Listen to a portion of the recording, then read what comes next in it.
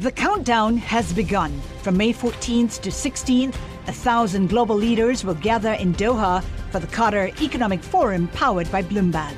Join heads of state, influential ministers, and leading CEOs to make new connections, gain unique insights, and uncover valuable opportunities in one of the world's most rapidly rising regions. Request your invite for this exclusive event at QatarEconomicForum.com. Welcome to the Bloomberg Law Podcast. I'm June Grosso. Every day we bring you insight and analysis into the most important legal news of the day. You can find more episodes of the Bloomberg Law Podcast on Apple Podcasts, SoundCloud, and on Bloomberg.com/podcasts. Judge Amy Berman Jackson has read the riot act to Roger Stone about his relentless pursuit of publicity and put him under a strict gag order that forbids him from speaking about his criminal case or special counsel Robert Mueller. Now Stone is trying to explain himself to the judge once again, saying that he didn't mean to mislead her when he failed to tell her about the paperback release of a book he wrote about the 2016 election, complete with a new introduction and title, The Myth of Russian Collusion. In it, he refers to Mueller as a crook. Joining me is former federal prosecutor Robert Mintz, a partner at McCarter & English. Bob, in a March 1st court filing, Stone's lawyers referred to the book as an upcoming release when it's been available online since February 19th. There are emails talking about whether publishing the book would break the gag order from February 15th through February 26th. How do they explain not telling the judge about the book while they're litigating the gag order? Well, that's going to be the big question here, because if there's one thing that is going to anger Judge Jackson here, in addition to Roger Stone potentially violating the gag order, it's that they were not candid with her when they last appeared in front of her, essentially on this very issue. So if it turns out, as it appears, that there were emails and discussions and that at the time they appeared in court, they knew this book was coming out with these incendiary comments about Robert Mueller in the new introduction, she's going to be very angry and may well decide to put Roger Stone in prison leading up to his trial. Well, this is a tough judge who put Paul Manafort behind bars pending trial for interfering with a witness. She let Stone off with just a tougher gag order last time, but she did say, this is not baseball, you don't get a third chance. Does that sort of put her in the spot of having to put him in prison, or could there be some lesser kind of fine or gag order?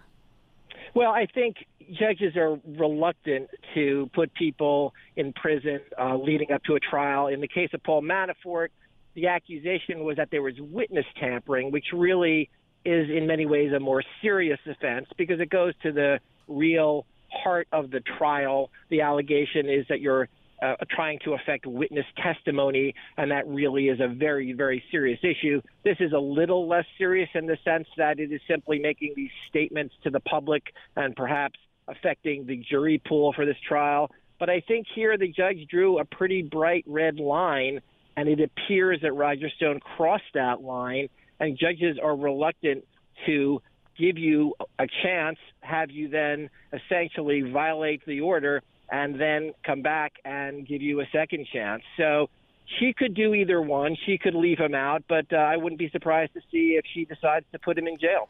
The countdown has begun. This May, 1,000 global leaders will gather in Doha for the Qatar Economic Forum powered by Bloomberg, held in conjunction with our official partners, the Qatar Ministry of Commerce and Industry and Media City Qatar, and premier sponsor QNB. Join heads of state, influential ministers, and leading CEOs to make new connections and gain unique insights. Learn more at QatarEconomicForum.com. If she decides to leave him out, what could she do that she hasn't done already? Well, in addition to making it very clear that he is not to make any public statements or to tweet or to do any other things that he's already done, she could, for example, prohibit him from tweeting at all. She could say that he is not allowed to go onto the internet. She could put him under house arrest. She could prohibit him from having contact with anybody in the media. So there are a number of things she could do to kind of tighten the noose short of putting him in jail. We've talked before about how Roger Stone has this relentless pursuit of publicity, and at this point, he does apparently need money for his defense. According to the court papers and the emails, the books have not been flying off the shelves even since his arrest, which was highly publicized. Could this possibly be a publicity stunt to draw attention to the book and more sales, or is that too dangerous? Well, that's the cynical view here, and anybody who knows about Roger Stone and his history knows that this is an individual who sort of flirts with the line of disaster and is courting publicity, even when that publicity sometimes may not be all positive, and even when that publicity could possibly land him in jail. So the judge may well view him as using the court as a vehicle for promoting his book, which will only further anger the judge. And I think she will seriously clip his wings if she doesn't put him in jail altogether. This judge is going to be sentencing Paul Manafort. His first sentencing really caused a lot of uproar because it was so lenient, and uproar about the judicial system as well as the judge sentencing in this particular case. What's likely from Judge Jackson tomorrow? Well, Judge Jackson is a different judge than Judge Ellis, who sentenced Paul Manafort in the trial in Virginia. But Judge Jackson also has different facts before her, because she was the one, as you mentioned, June, who put Paul Manafort in prison for tampering with witnesses. She also is aware of the sentence that Paul Manafort received from Judge Ellis. And I think that we will see a sentence here that certainly adds additional time to the prison time that Paul Manafort got from Judge Ellis. That was a sentence that was viewed as highly controversial. The sentencing guidelines were about 20 years.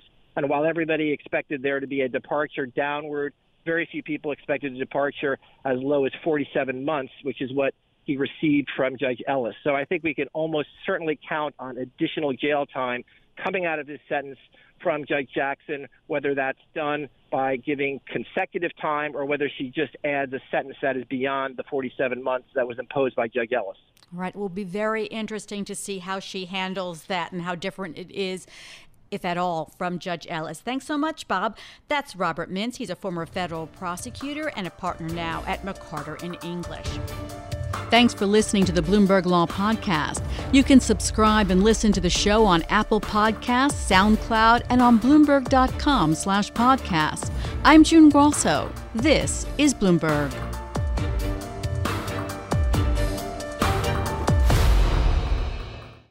The countdown has begun. From May 14th to 16th, 1,000 global leaders will gather in Doha for the Qatar Economic Forum powered by Bloomberg. Join heads of state, influential ministers, and leading CEOs to make new connections, gain unique insights, and uncover valuable opportunities in one of the world's most rapidly rising regions. Request your invite for this exclusive event at QatarEconomicForum.com.